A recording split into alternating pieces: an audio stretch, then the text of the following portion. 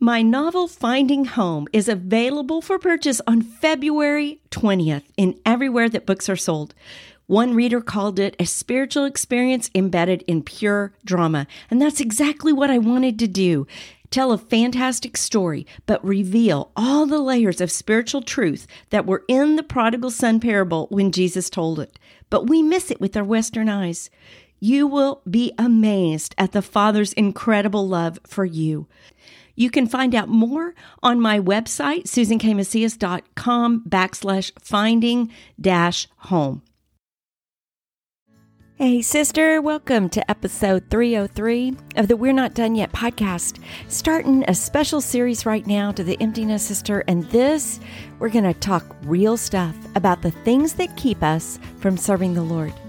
There are some things that we need to get done with because we're not done serving the Lord. Not yet. Okay, so today we're going to talk about getting healed so we can get busy serving the Lord in this season of life. You know, I find myself that I don't think that my thoughts and my dreams are drastically different than when I was 20 years old. But then I look in the mirror and I see my furrowed brow and my graying hair and my weird old lady throat. What is the deal with that? And I feel miles from 20, like on the other side of the planet. My children are all grown, their careers and families fill their lives, and that is just as it should be. But where does that leave me? I spent my years as a mom, as a homeschooling mom, as a homemaker.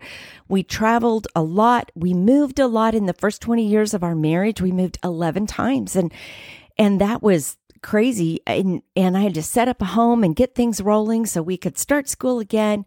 And then we lived here in San Antonio, where we have now been in San Antonio for as many years as we were in the military, which seems crazy. And now my nest is empty. And I have this strong feeling that something should be coming next, but then a sense also of an uncertainty of what that is. I think that figuring out the question of what do we do now is our first and our biggest issue in the empty nest. And the thing that keeps us the most from fulfilling these years in a fruitful way are past hurts or disappointments or failures. They are like something that paralyze us. How do we move ahead when something in life has been so hard that it's really created issues for us? It's important to ask this question because we're supposed to keep going.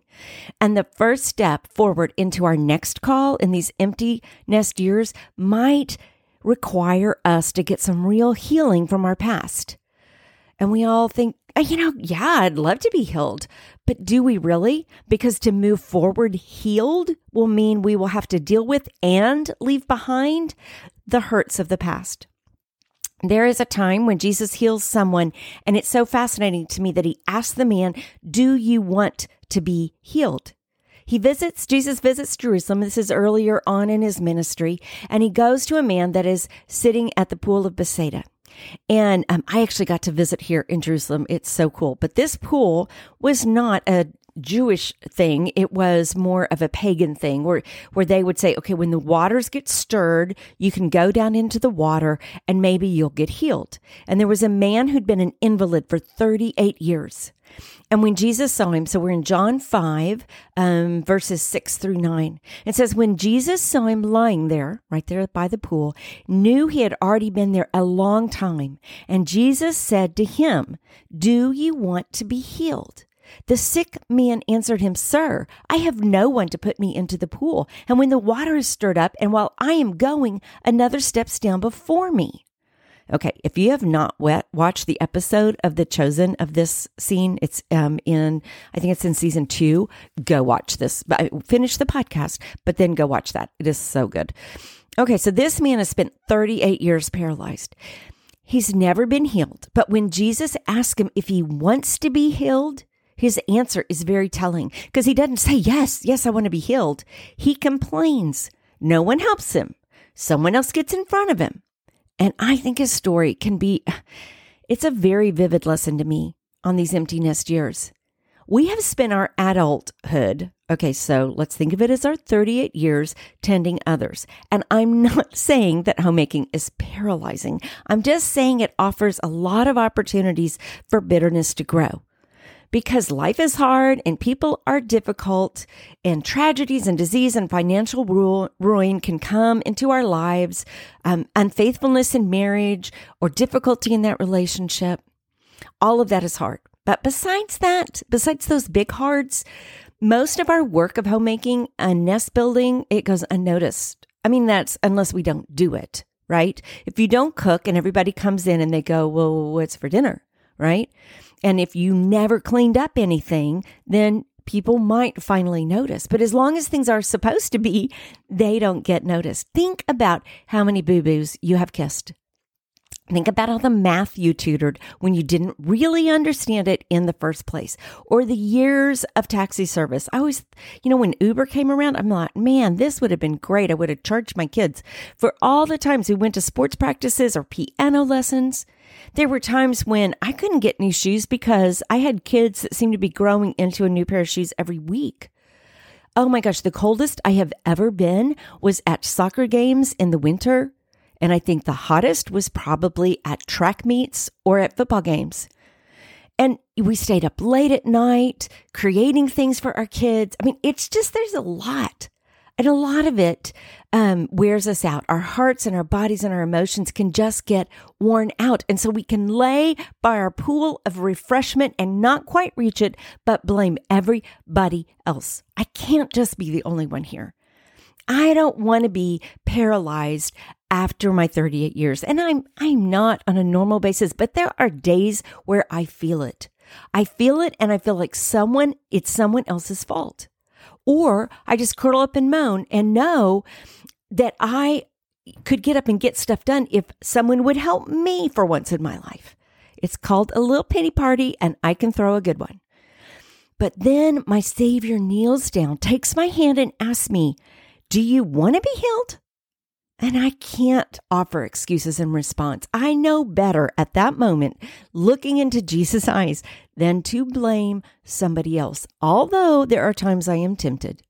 But yes, I want to get healed. I want to jump up and serve him. I want to pick up my bed of self-pity and indecision and confusion, and I want to walk after him. In fact, I want to run after him in obedience to whatever he calls me to now. And listen, honey, I don't believe Jesus requires us to ignore our struggles, but we do need to deal with them.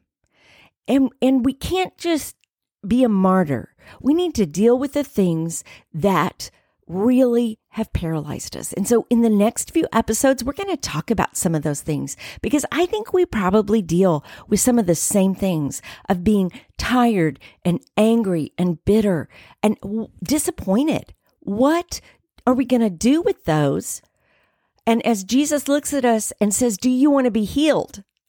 The healer is calling us to life in his name. And the healing comes as truth pushes out our excuses. Jesus says in John 5:8, get up, take up your bed and walk. And at once the man was healed. He took up his bed and walked. Now that day was the Sabbath. Think about the Sabbath rest we would have if we were willing to take up our bed and follow Jesus. So as in these next few episodes, I discuss what we struggle with and what keeps us from getting healed, I just want you to let yourself be honest with Jesus. We don't have to get into a pool. We don't have a special place that we have to go. We just have to believe Jesus. We have to forgive the past hurts. We have to thank Jesus for the heartache he allowed into our life. We have to pick up our mat and think of this as our excuses or the blame we lay on others or the bitterness we keep close so the perpetrator of our hurt doesn't. Okay, I don't know what I just said. So the perpetrator, that's what I meant to say. The person who hurt us, let's say it that way. You know what? Our mat is that person who hurt us. We don't want them to get away with their wrong, so we keep it close. What if instead we got up and walked away from that bitterness? We could walk in the way he points out to us. We could walk to the people he has for us to minister to. We could walk in the obedience of forgiveness, of gratefulness, of long suffering, and we could walk in the obedience of love.